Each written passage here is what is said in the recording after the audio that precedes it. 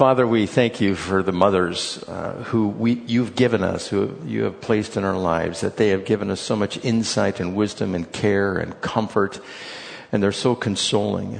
Father, we lift them up to you. We pray that you would warm their hearts, knowing that you have given them a special burden to raise the next generation in their younger years.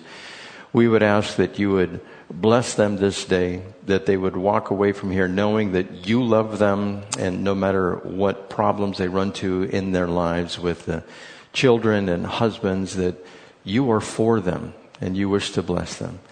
So, Father, we ask that you would watch over them, protect them still as they go through the rest of our lives here. In Jesus' name, amen. Okay, you guys can go ahead and be seated. You know, my mother, she was 5'1", married to a Marine. He used to be a military police in the Marine Corps. And I can remember she was so exhausted all the time because there were 4 boys, all under age 10, you know, that we were just wreaked mayhem in the house. And shower glass doors were broken, and a shotgun was set off and went through a door in the house. And I mean, just all fighting all the time, 4 boys. And I can remember one Sunday morning, now we had given up going to church. It was just too difficult. And one Sunday morning, we were roughhousing. And in our house, we could run through the front room, go in the hallway, through a bedroom, and back through the kitchen, and back through the hallway. And we'd do this circuit, you know, going around chasing each other.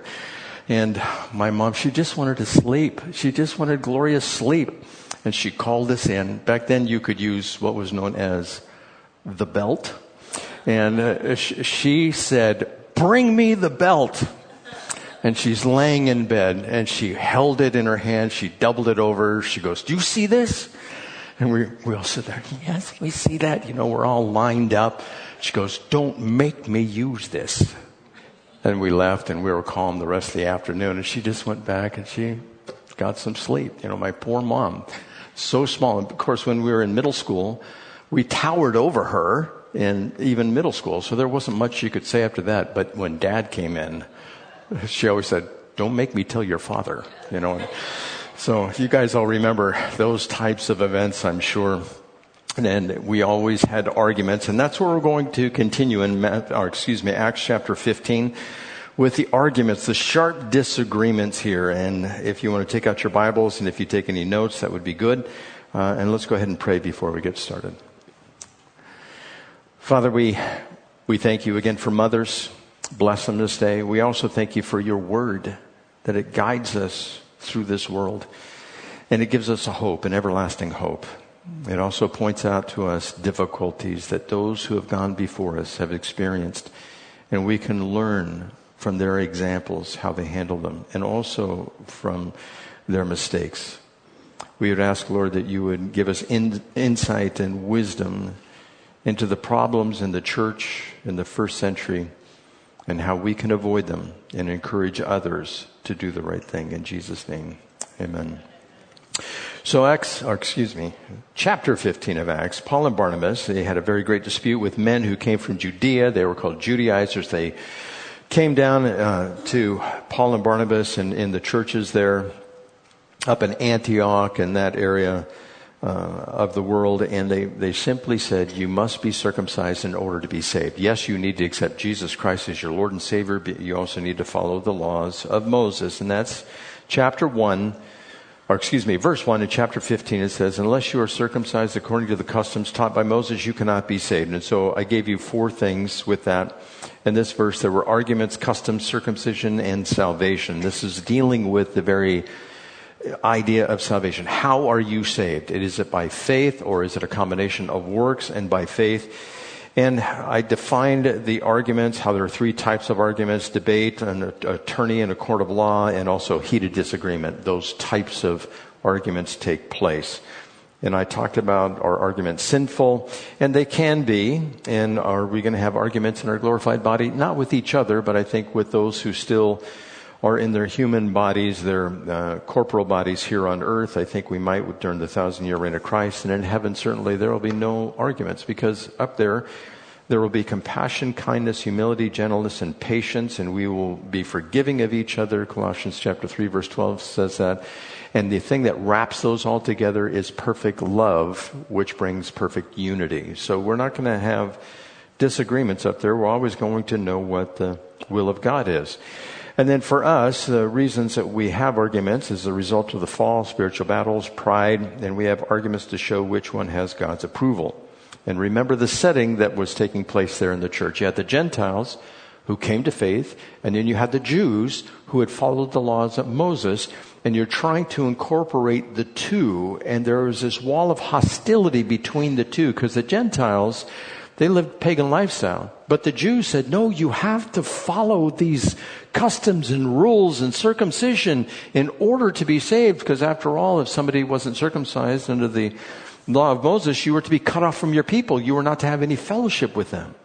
And so they transferred that, the Jews did, into the church. And of course, we had this great council in Acts chapter 15 where it kind of settles the issue. In verse 2, I'll just read through it again. We went through verse 6, but give it context. In verse 2 of chapter 15, it says, this brought Paul and Barnabas into sharp dispute and debate with them. So Paul and Barnabas were appointed along with some other believers to go up to Jerusalem to see the apostles and elders about this question. The church sent them on their way, and as they traveled through Phoenicia and Samaria, they told how the Gentiles had been converted. This news made all the brothers very glad. When they came to Jerusalem, they were welcomed by the church and the apostles and elders, to whom they reported everything God had done through them. And some of the believers who belonged to the party of the Pharisees stood up and said, the Gentiles must be circumcised and required to obey the law of Moses. The apostles and the elders met to consider this question. And so they presented their case, and the apostles and elders got together and go, what do you think about this? What is the Spirit saying to us and ultimately to the church? Now remember, the circumcision did not come from the law originally. It was commanded by God to Abraham and all of his household. Then later it came through the law of Moses.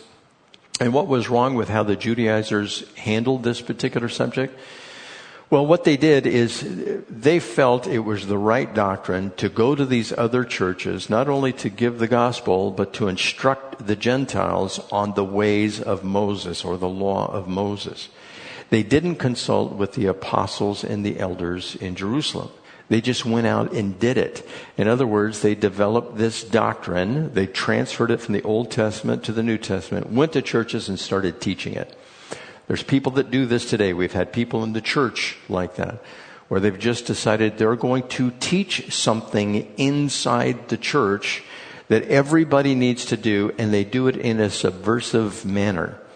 Whether it's people in the past, maybe you've heard me talk about it, where some men have gone through the church and said, men, they must not wear hats inside church, and women, they must have long hair, and women must not wear jewelry, and they just put this yoke on the people in the church. And whenever we found out about it, we went to them and said, you need to cease and desist. Do not teach these particular doctrines.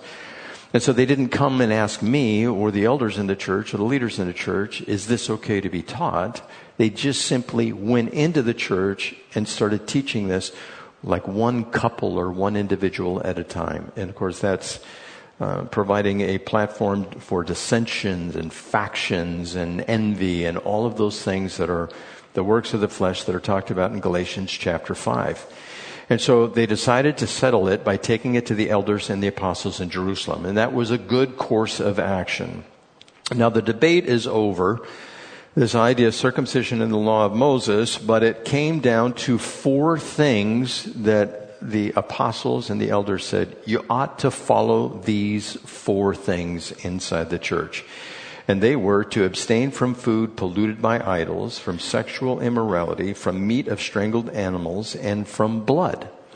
Now, those 4 things would have been particularly offensive to the Jews. One of them is a direct sin from both the Old Testament, New Testament, the sexual immorality, not to be involved in that at all. The other ones are open to interpretation, like, for instance, eating food sacrificed to idols. We know that Paul said, which I'll probably touch on later, Paul said, an idol is nothing. And food sacrificed to the idol is nothing. And if you want to eat, give thanks to God and eat if it's food sacrificed to idol. Now, again, the context here is you would have these pagan idols that would be set up in these pagan temples, and they would sacrifice animals as well. And so you would have these animals brought in as a sacrifice, and of course they would be the best animals. And those animals were sacrificed, and then the meat went to the temple butcher shop, and then you could buy the best meats at the temple butcher shop and take them home. Now, if you were a believer, and if you were a Gentile believer, you would go there to the temple butcher shop, the pagan temple butcher shop, bring the beef home, and look at these fillets. Oh, these fillets are just wonderful. And you set them up on the little Weber barbecue pit right there, and you cook them up, and you invite some Jewish friends who became Christians over to eat. And they say, oh, look at the meat. Oh, and kosher, they're thinking kosher in their mind. Where did you get the meat? The temple butcher shop. Oh, anathema, we can't eat that. What are you doing? Oh, this is such a sin. And so there would be this argument going back and forth. And Paul says, look, if somebody is stumbled by the food that you eat, don't eat the food when they are there. Don't let what you think as good be spoken of as evil. And so an idol is nothing. But for the Jews' sake, it was imposed on the Christians. Now, it wasn't a hard, fast command, but it said just avoid these things. Avoid meat which has been sacrificed to idols. Now, the sexual immorality, it's in the Old Testament and New Testament, and if you're an adulterer, you're to be stoned in the Old Testament. They tested Jesus with that in the New Testament. In the New Testament, it tells us that this is the reason that God's wrath is coming upon the world, is because of sexual immorality and in all of its forms. And then from meat of strangled animals, I once saw a book entitled How to Prepare Roadkill. And it's like, okay, if it's fresh and it's on the ground and, it's a deer or something like that, or rabbit or possum, and hey, it's all good. And so if somebody did that, you were eating the meat of strangled animals, basically, or crushed animals. And it was this idea that in the Old Testament, in the Torah, you ate a exsanguinian, I think is the term for it, where you take out the blood of the animal before you eat it. And if it's roadkill, the blood probably isn't going to be too evacuated from the meat that's there. And so it could become an offense to the Jews. And so don't do that. Today, if you go to different parts of America and also over in Ireland, we saw this when we were in Ireland years ago doing some outreach. And we would go to like a restaurant in the city, and they would have everything lined up, kind of like a little smorgasbord, but they would get it for you. And you would have your potatoes, which would be there, and your sausage, and then your blood sausage, which is made of blood. And it looks like cooked blood. And you can get that and put that with your eggs and your hash and whatever else you want. And you could eat all of that. And so there are cultures that eat blood sausage. And that's a Catholic country, so to speak, over there. And they would be considered Christians by the world standard. And so you have these suggestions that this is offensive to the Jews. And since there are Jews and Christians in the same church, please don't bring an offense intentionally by doing these things. And so continuing on with this debate that was taking place, this addressing of these problems in the Christian church, Peter speaks up first, and then James addresses. He spoke up second, and then the apostles and the elders, they cleared up the issue as a unit. Now, when you're having a debate or you're having a discussion, it's this idea that it has to be formulated in a particular way. And there are different types of cases or arguments that you can make. If you do any research on it, there are these techniques, I would say, techniques of arguing. There's the Toulmin, the Rogerian, and the classic modes of making an argument. And they're usually divided into 4 or 5 different segments when you're trying to win somebody over to your argument. Now, going through seminary, they gave us one of these in a Christian format. And that was, and you've heard me mention this before, this was given to me in a book, and a teacher that I had his name was Dr. Donald Thorson. And he said, in all churches, when we make decisions, we use 4 things. We use scripture, reason, tradition, and experience. And it doesn't have to be in any particular order like that, but we use those 4 things to determine how we're going to practice something in the church. And that was the point of Dr. Thorson's book, and we had to write papers on it, that type of thing. And I saw the value in that because we do that. And you've heard me mention this before, but it is used here in this passage. The first thing that is made an appeal to is experience. It says here in verse 7, and after much discussion, Peter got up and addressed them. So Peter stands up and he says, now I want you to listen to me. He says, brothers, you know that some time ago, that's a key phrase. He's going, in the past, this has been our experience. God made a choice among you that the Gentiles might hear from my lips the message of the gospel and believe. God, who knows the heart, showed that he accepted them by giving the Holy Spirit to them, just as he did to us. He made no distinction between us and them, for he purified their hearts by faith. And so he says, this is our experience. This is what God has chosen to do, and I'm relating the experience to you. Then there is an appeal to reason. He starts reasoning with them. He says, now then, why do you try to test God by putting on the necks of the disciples a yoke that neither we nor our fathers have been able to bear? No, we believe it is through the grace of our Lord Jesus that we are saved just as they are. So he's reasoning with them. The whole assembly became silent as they listened to Barnabas and Paul telling about the miraculous signs and wonders God had done among the Gentiles through them. And he goes on here where James makes an address. He speaks up. Verse 13, he says, when they finished, James spoke up, brothers, listen to me.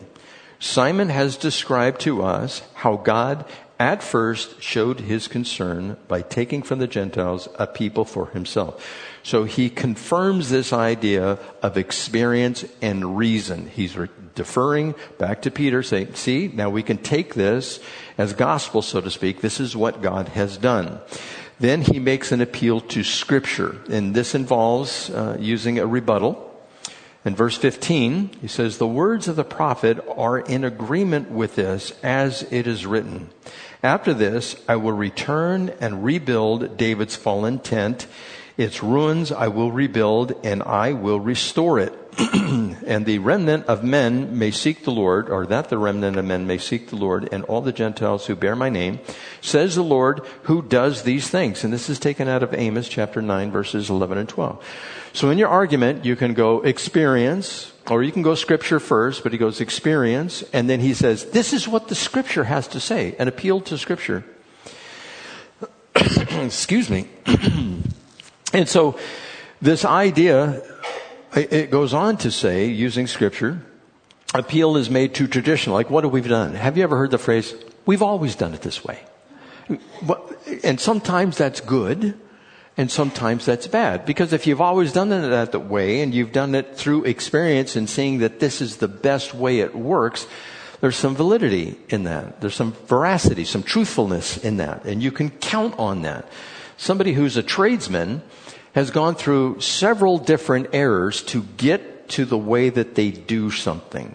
Or there's an order in which they follow to get a particular job accomplished. And when they're teaching an apprentice, a journeyman teaches an apprentice, they walk them through the steps and they tell them, this is why we do it this way. So you're going to tradition. In verse 20, and by the way, that's also experience. Instead, we should write to them, telling them to, and here are the 4 things, abstain from food polluted by idols, from sexual immorality, from the meat of strangled animals, and from blood. For Moses has been preached in every city from the earliest times and is read in the synagogues on every Sabbath. So this is the tradition that we've had. So you have these 4 things: experience, reason, Scripture, and tradition. Now, as I previously said, the Torah implies that an animal must be killed. And this is the word, exsanguination. That's where you let the blood flow out of the animal. Has anybody here ever witnessed, been a part of, or gone to a slaughterhouse? Slaughtering animals? A few of you guys have. I have been to a slaughterhouse where they take a cow and they string it up and they let the blood go out and they take chainsaws. I mean, it's quite an event to watch if you've never watched anything like that. But they would definitely let the blood pour out, and the blood would go out into a drain. Now, I don't want to be too morbid, but this is the way most of the world lives. We don't. We don't go to the store and there's the meat and go, oh, look, they grew some meat. No. They had to kill an animal in order to get that meat to us. And so the rest of the world understands this. I think in our culture, we like to regulate that to the sidelines, that we don't want to talk about that type of thing. But especially back then, that's what they do. Recounting a trip to Uganda, first thing in the morning, you would drive by these different little villages, and they would have this set up. It was an enclosure of brick or block. You had an entrance and an exit. You had two pipes coming up with the connecting pipe in the middle. And on that you would have a hook. And that's where they'd go and slaughter the goats every morning. And as you drive through the town in the morning, they would be holding up half a goat or a quarter goat. And like, who wants their goat? You know, and you could buy the meat right there and take it with you. And so they would also do that same thing. They'd hold the animal upside down and they would allow the blood to go out. Now, we are not to judge somebody based on what they eat. If they want to eat bugs, like in the coming decades, you may have that choice. How many have eaten insects in here purposefully? 1, 2, 3. If you ever get the experience and you go down to Mexico, you can get grasshopper. And they're called chupalinis, and they're crispy, kind of like, what are the breadcrumbs? You know, you go to Olive Garden, and instead of putting the breadcrumbs on your salad, you can get some chupalinis. And it's like, oh, that's a little crunchy. You chew those things. And they're a little spicy. They're soaked in a hot brine type of solution. And they eat them. And I've shown you pictures before of over in Cambodia where they have insects laid out and you can eat all the insects you want. And we are not to judge people based on what they eat, what they consume. But it's clearly in the minds of the Jews, it was sinful. So these 4 things, the apostles and the elders, they just said, this would be good to observe this particular practice. Now, how would you apply this type of argument to everyday life? Now, we have to learn how to argue with somebody. And I don't mean arguing, where you're going back and forth, but how to present an apologetic for why we believe what we believe. And there are different methods to go out and witness to somebody. There are the 4 spiritual laws. God has a wonderful plan for your life, that type of thing. You can tell somebody about that.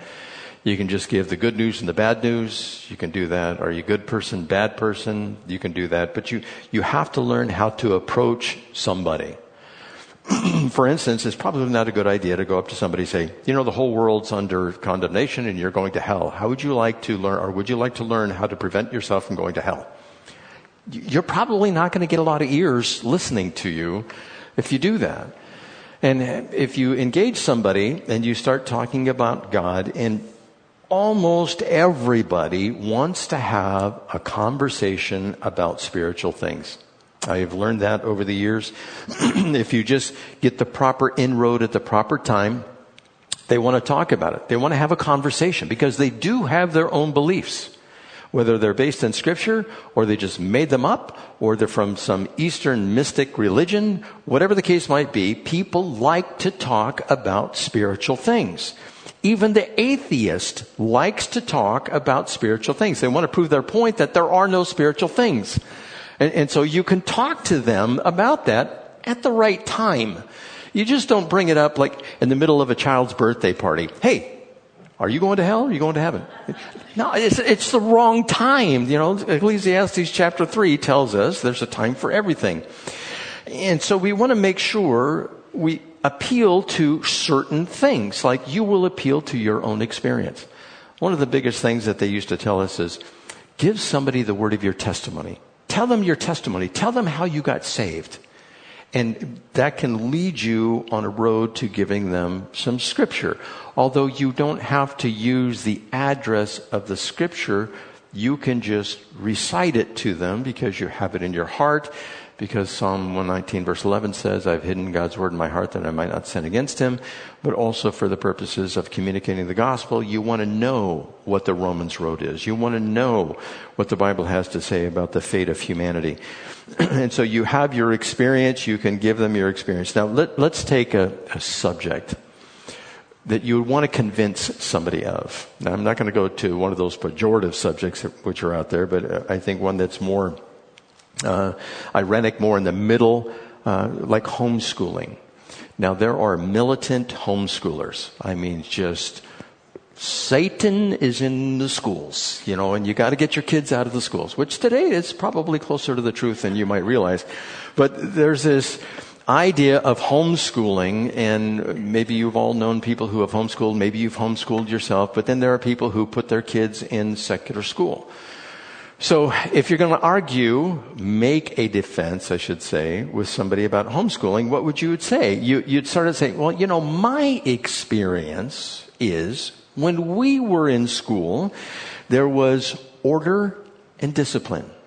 To give you an example of that, in my junior high school years, guess what they had in the VP's office? A paddle. And they would use it. And the kids that were disobedient, they got spanked, and they didn't ask the parents' permission. Later on, when my kids were in a Baptist school, we had to sign a document that either they spank them or we come in and do it. One of the two. And it's like, oh, okay. And we always said, no, we'll handle that, but we understand what's going on. So back in the day, I remember my neighbors that I grew up with, they went to parochial school, and they'd talk about these nuns with the habit of hitting the students with a ruler. They would say, place your hands on the table like that, and they'd whack it with a ruler. My neighbors would tell me that. I go, wow, that is, and they're walking around in the black habit, walking through the aisles and watching to make sure you worked under the fear of the nuns is what they said. And it was a terrible environment. But you say, in my experience, there was always order and discipline in the classroom. I can remember pulling out a comb and combing my hair before class started. And Mr. Sherman, the Spanish teacher, took it away from me until the end of the day. You're not supposed to take out your comb or a brush in the class. Okay, whatever the case might be. Now, some of these things were a little extreme. There's no question about it. But there was discipline. And there was basic instruction. Basic instruction in things like reading, writing, arithmetic, history, geography, finance, and science. And they were offered without political bias. You remember those days? It was given to us just straightforward. This is algebra, and the teachers rarely, if at all, talked about anything to do politically or morally. They just the facts, man. You guys know where that's from, right? Yeah. Joe Friday. Here's the one, Dragnet. I'm dating myself here. But this idea that you would have these subjects, just the basic subjects. And then there were moral guidelines that were strictly enforced, which aided in the creation of an environment conducive to learning. And so you say these in just a few words, these types of things. There was discipline, we had the basic instruction, and there was a morality that everybody shared inside the school. And it was strictly enforced. And if you didn't do it, you were kicked out of school. You were not only suspended, but you could be expelled if you didn't toe the line. And everybody learned, and everybody grew. And that was my experience. Hopefully that was your experience as well. Now, what I've experienced, for instance, with my kids and grandkids is this is not the case. It's, you are perfect just the way you are. You're a disobedient little brat. You need to be corrected on this. And in school now, you cannot impose any kind of discipline. on the kid. And the kid can come up and yell against the teacher. I don't know if you've seen those videos, but they just talk in the face of the teacher, and the teacher can do nothing, and some of the teachers lose it, and they start punching on the kids. It's happening out there. It's everywhere. And then the foundational subjects are lacking, and they're being substituted for a social agenda, which is out there. I just saw a picture this morning going over my message, doing some research, and I saw a picture of a classroom. I think it was like a middle school classroom, and they took out the American flag, and they had a gay flag and a BLM flag. And that was in the classroom. And so an ideology is being pushed in the secular classrooms. And it's happening here in San Diego, across the country, whether you agree with it or not, it's taking place. And so there's a lot of leftist social indoctrination, and it is ubiquitous, and the moral norms and ethical values are absent. I can remember having a discussion. I had this teacher twice. I had them once in high school for journalism, and then I had to take a journalism class in a junior college that I went to, and she had transferred to the junior college. She had gotten her master's and went to the junior college. And her name was Sharon Yap. If she's listening to this, hopefully she got the gospel sometime. But I went into her office in the junior college, and I said, and I was interested in maybe writing an article because we were going to take a bike trip from Maine to Florida, and we we're going to take pictures, and what magazine could I submit it to, and how would I do that? So I was talking to her about that, and I'd just become a Christian, and I started witnessing to her. And she said, she crossed her legs and her arms while sitting in her chair as I began to speak. And then she said, well, if that's good for you, that's fine. And everybody has their own beliefs. And so there's no real moral foundation, which is out there. Journalism, go figure. She's a leftist or a liberal. But it's this idea that when I would talk to her, she said, like, everybody's views, not one is right. They're just all different. You have to ask yourself the question, and this is a pejorative in our culture today, is there any one culture that is better than another? And I would say yes, there is. The Judeo-Christian ethic, wherever it is employed, leads to stability. Every other culture leads to instability or things which are egregiously wrong or sinful according to God's word. And how do you understand that God's word is supreme over the rest? Because it's prophetic. It was delivered to us by God. How do we know that? Because it explains things in Scripture that cannot be explained otherwise except by God himself. And he gave it to us in written form. And you can have a whole debate. You can start with your experience and go to Scripture and reason and tradition, all those things. Why the Bible is something to hold to. But I'm dealing with this idea of homeschooling. So homeschooling, you start with your experience, how it was, and how you've seen it transform into what it is today with kids. I think I explained to you a few years ago how I went to my granddaughter's school. My daughter called me up and said, I need you to come talk to the teacher and the principal. I said, what do I need to do? They're teaching kids how to become Muslims, but they're not teaching them how to become Christians. And so we went into the classroom. It was up in North County. Sat down with the teacher, and they were given a curriculum by the state what to teach, and they explained to them how to become a Muslim and the 5 pillars of faith in the Muslim, and how you have to say this prayer, and you can be evangelized to become a Muslim. And I said, do you also explain to the kids how to become a Christian? Do you do that? And of course they didn't. And then the principal was sitting there, and he started folding his arms and crossing his legs, and I could tell I was going to get nowhere with this. But they will teach things of other cultures, but they will not teach the kids about Christianity. They will teach all the other world religions and how you can practice those, and those are okay and accepting. We need to be accepting of those, but not of Christianity, because it's narrow-minded and bigoted and hateful. If you look into Islam, it is, if you're using that standard, it is worse. They will throw homosexuals off of roofs because they practice homosexuality. They will burn people alive. They will cut off hands and heads, and I mean, it's just horrible. And the Christians won't do that, but it's the Christians that are vilified. And that all comes from this idea in education that everything is equal. It is the same. And of course, it's not the truth. So you start with your experience. This is my experience. This is where it has been, and this is where it is today. And then you go to reason.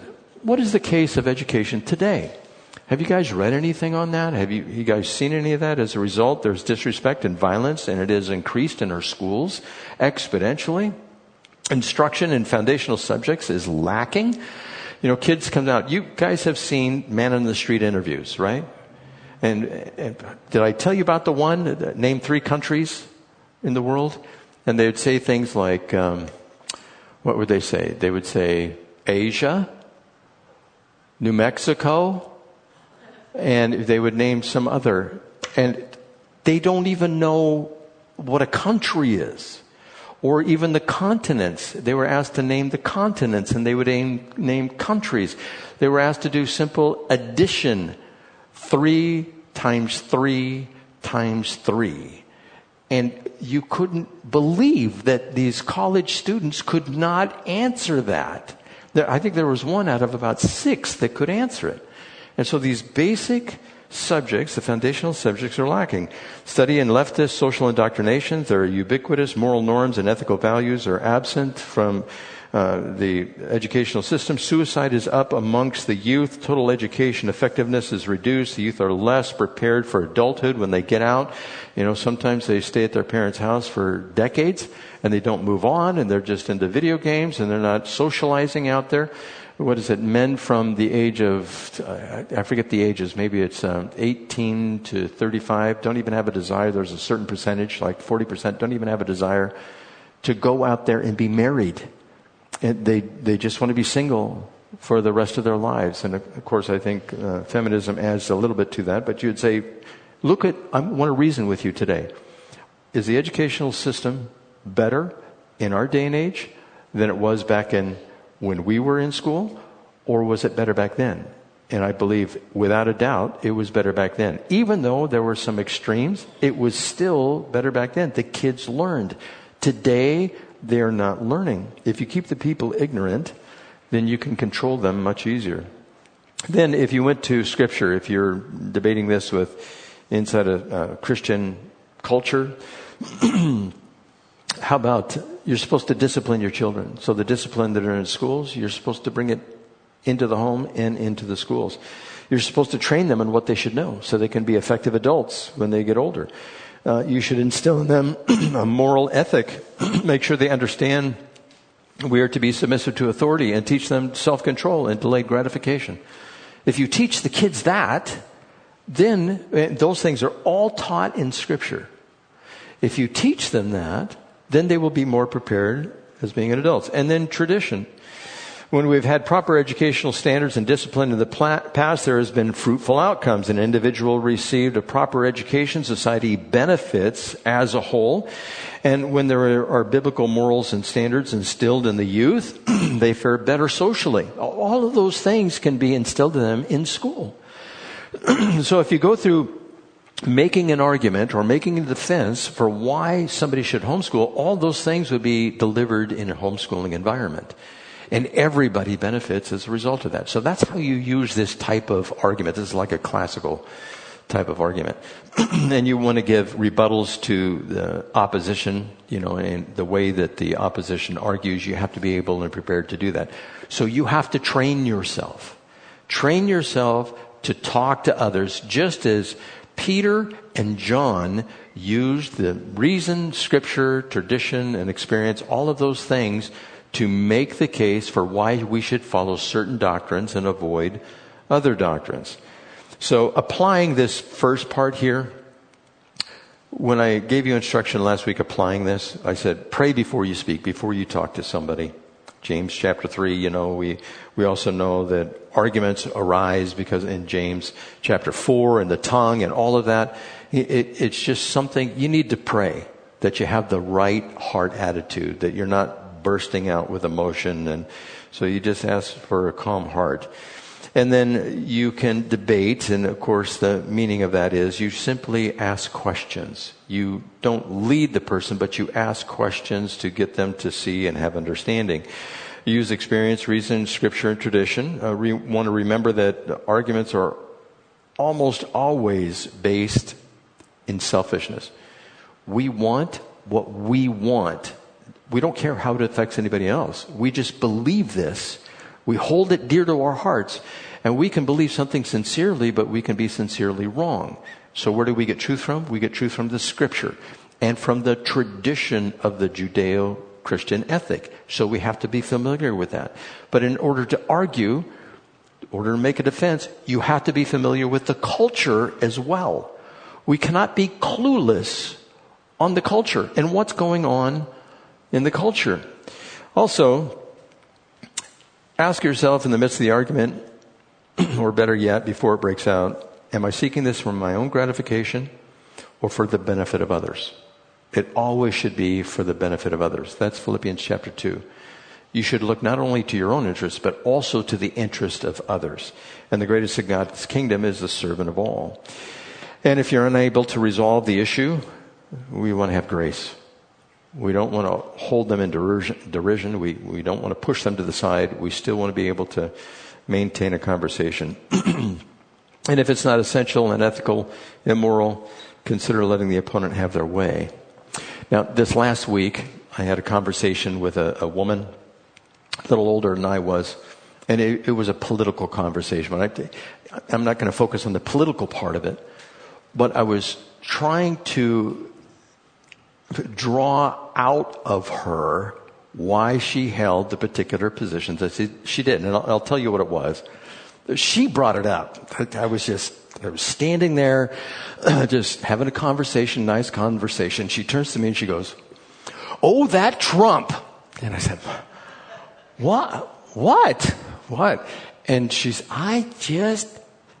I don't know if she said hate or can't stand them. And I'm just going, okay, she wants to talk. And so I'm going to let her talk.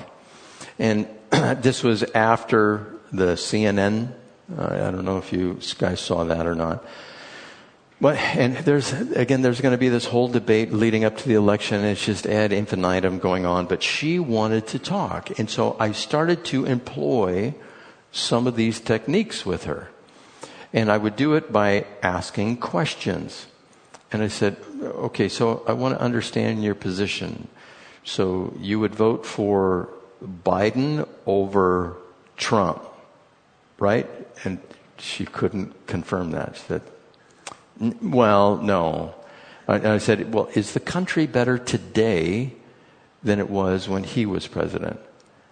And she shook her, no, but I just can't. I said, well, I'm not asking you if you can't. And it was congenial. It was a good conversation. And she just couldn't commit. And I said, well, are you for the transgender surgery on minors? I asked that. And I said, the president's promoting that. And she, no, I'm not for that. And I said, is the economy better or is it worse? Like right now, the interest rate and the inflation and all that. And, well, it was better back then. And I probably went through 7-8 different examples. She agreed with me on all of them. But at the end of it, I just can't vote. And I said, okay, I just want to make sure I understand your position. And I said, I threw this in there. I said, let me ask you, if you were to vote for Trump instead of Biden, would you be looking after the interest of others rather than yourself because maybe it benefited more the country during his presidency rather than Biden's? And she just couldn't acquiesce. She had so much hatred in her heart. She goes, I know that's probably the right thing to do, but I just want to establish that it's your own personal motives that are taking precedent over the benefit of everybody else. And I kind of left it at that. And she knew, she goes, you're probably saying everything that I should be doing, but so I just had grace. I just walked away with grace. And I said, okay, I just want to understand. And that's not to promote Trump or Biden or any of that. It's the idea of engaging somebody in the culture with what they believe and hopefully lead them to at least starting with biblical principles and then ultimately to Christ. That's how we're supposed to do that. Now, the answer here, we have the apostles and the elders. They cleared up the issue. It says in verse 22, then the apostles and elders with the whole church decided to choose some of their own men and send them to Antioch with Paul and Barnabas. They chose Judas, called Barsabbas and Silas, 2 men who were leaders among the brothers. The reason they did this is because in the Old Testament, several places it says to establish something, you have to have 2 or 3 witnesses. Paul and Barnabas could have gone back, even with letters, and they could have said, you made up the letters, you did that yourself, and why are we still supposed to trust you, what they said? So they needed to send 2 other witnesses. With them, they sent the following letter. The apostles and the elders, your brothers, to the Gentile believers in Antioch, Syria, and Cilicia, greetings. We have heard that some went out from us without our authorization and disturbed you, troubling your minds by what they said. So right here, they're giving a rebuttal to those who are teaching these other doctrines. So we all agreed to choose some men and send them to you with our dear friends Barnabas and Paul, men who have risked their lives for the name of our Lord Jesus Christ. Therefore, we are sending Judas and Silas to confirm by word of mouth what we are writing. It seemed good to the Holy Spirit and to us not to burden you with anything beyond the following requirements. You are to abstain from food sacrificed to idols, from blood, from the meat of strangled animals, and from sexual immorality. You will do well to avoid these things. Farewell. The men were sent off and went down to Antioch, where they gathered the church together and delivered the letter. Now, what about those who would have you follow the law today? Are they weaker or stronger, spiritually speaking? Somebody who would say, you should do this and you shouldn't do that, that's not spelled out in Scripture. They add hedges and rows, and they say, you need to walk down these things. Now, one of the youth, her boyfriend goes to a particular church where they don't have musical instruments.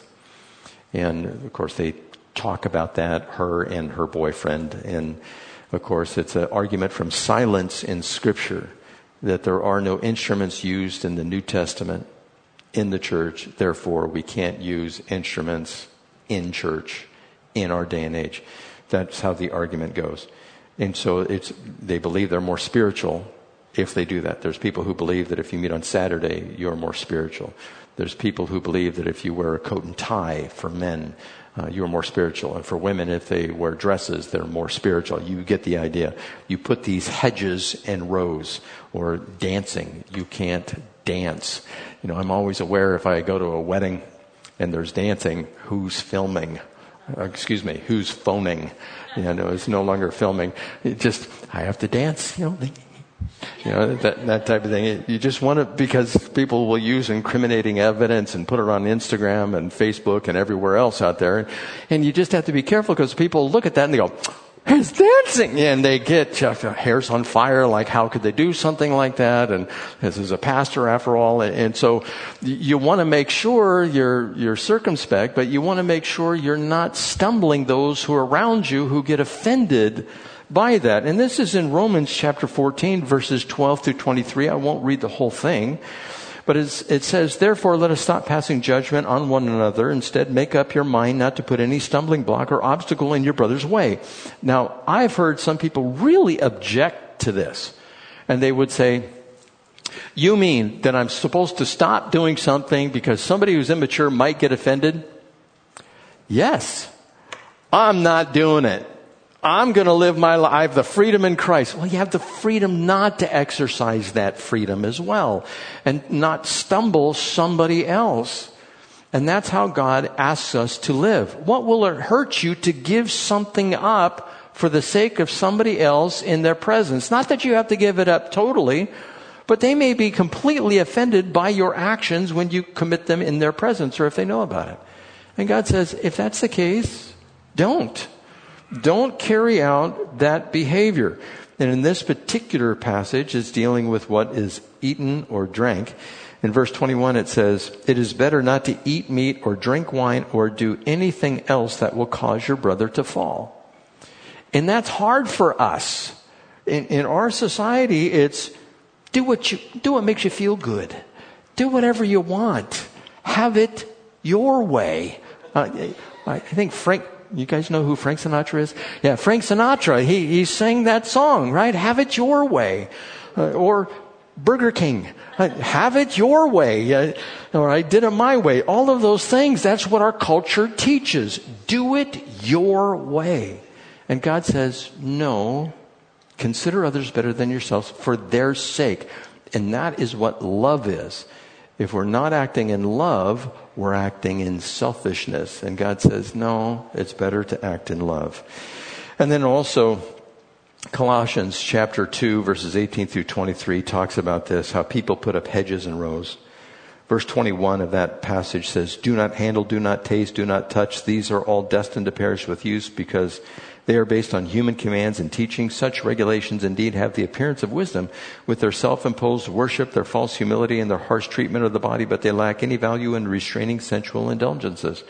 And so no matter how many hedges you put up, no matter how many behaviors you adopt, it doesn't do anything in restraining a sensual indulgence. And so it doesn't help, which in turn can stumble somebody around you. And what did you do? You just put a yoke on somebody's neck. You follow this rule and you'll do better. No, God says, you're in the flesh. And your flesh is going to remain until you die. And you're going to have a propensity to do what's in the flesh. And you just call it the way it is. If you don't have to do something in front of somebody else to keep them from stumbling, don't do it. And again, that is love. Now, there will always still be some who are disgruntled. Even though you might have a letter, established it by scripture, reason, tradition, and experience, there are going to be people who will say, I just can't do it. No, I'm not doing it. Okay, well, if you don't want to do that, understand you're not acting in love. And you can point that out in a loving and gentle manner. Jude talks about individuals like this in verse 16 of Jude. Jude is just one chapter. Talks about grumblers and fault finders. Have you ever complained about something? Well, none of you have. You're all spiritual in here. You've never complained about food in a restaurant. You've never complained about driving conditions on the roadway. You've never complained about the weather, spouse or friend or child. Never done any of that. And we are all guilty multiple times of that. You get exasperated. One of the things we talked about in youth this last week, it's a hot topic, is euphemisms. Can you use euphemisms? And I've taught about this before. And every time I speak on it, people say, well, I know what I'm saying, and they get all upset. I just want you to know what you're saying when you're saying what you're saying. Like, for instance, the word gosh. The word gosh, it can be, gosh, golly, gee, you're really excited. You just say that. But then if you say, oh my gosh, then I ask, what does gosh mean? And if you look it up in the dictionary, you don't have to do it right now, but if you look it up in the dictionary, it's a euphemism for God. So when you say, oh my gosh, you're really throwing in a substitute for God's name, and you actually mean God, is what you mean. Or a word like darn it. I don't have to tell you what that is a euphemism for. And so the youth they were asking me, they said, up at this other youth place, they're just being tyrants. They don't want us to use euphemisms. And I said, really? Have you looked up these words? Or, oh my goodness. What is goodness? Well, we know what goodness is, but if you go down a couple definitions and you say, oh my goodness, it's a euphemism for God, and you're actually substituting goodness for the word God, and it's a euphemism. And should you do that? Does that violate, Ephesians 4:29. Let no unwholesome talk come out of your mouth, but only what is helpful for the building up of others. That type of thing. And so I gave it to the youth. I said, you decide. Is that being euphemistically speaking a speech that really reflects God, or is it not?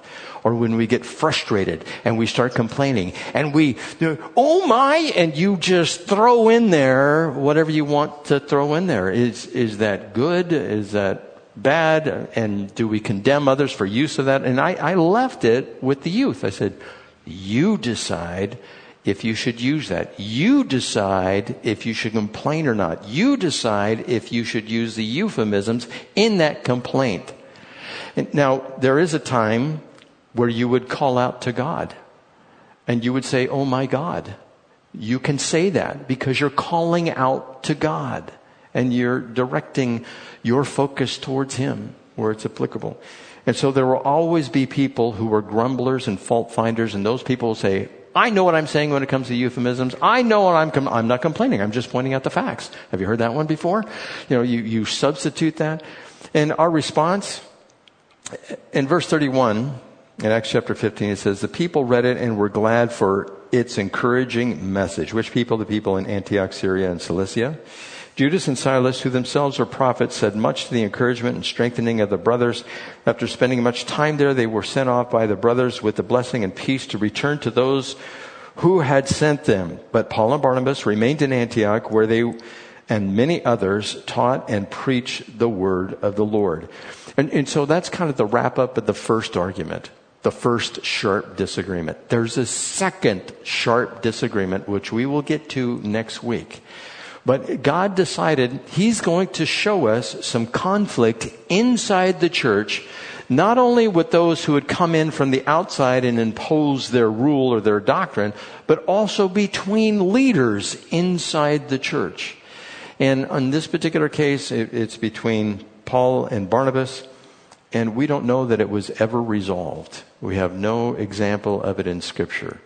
And we'll get into that next week. May the Lord bless you and keep you. May the Lord make His face to shine upon you. May He give you wisdom to give a reason or a defense for the hope that lies within you. And may you encounter people this week where you get to share your faith and lead them to the kingdom. Let's pray. Father, we thank You for Your word. We thank You for Paul and Barnabas and them standing up for the faith, and how, Lord, You laid it out, how they argued or made a defense for the faith.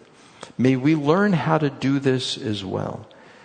May we learn how to use our experiences and Your word to lead people in the proper direction, so that it may add to the benefit they receive in this life and also benefit in the next. In Jesus' name. And the church said, amen. Please stand.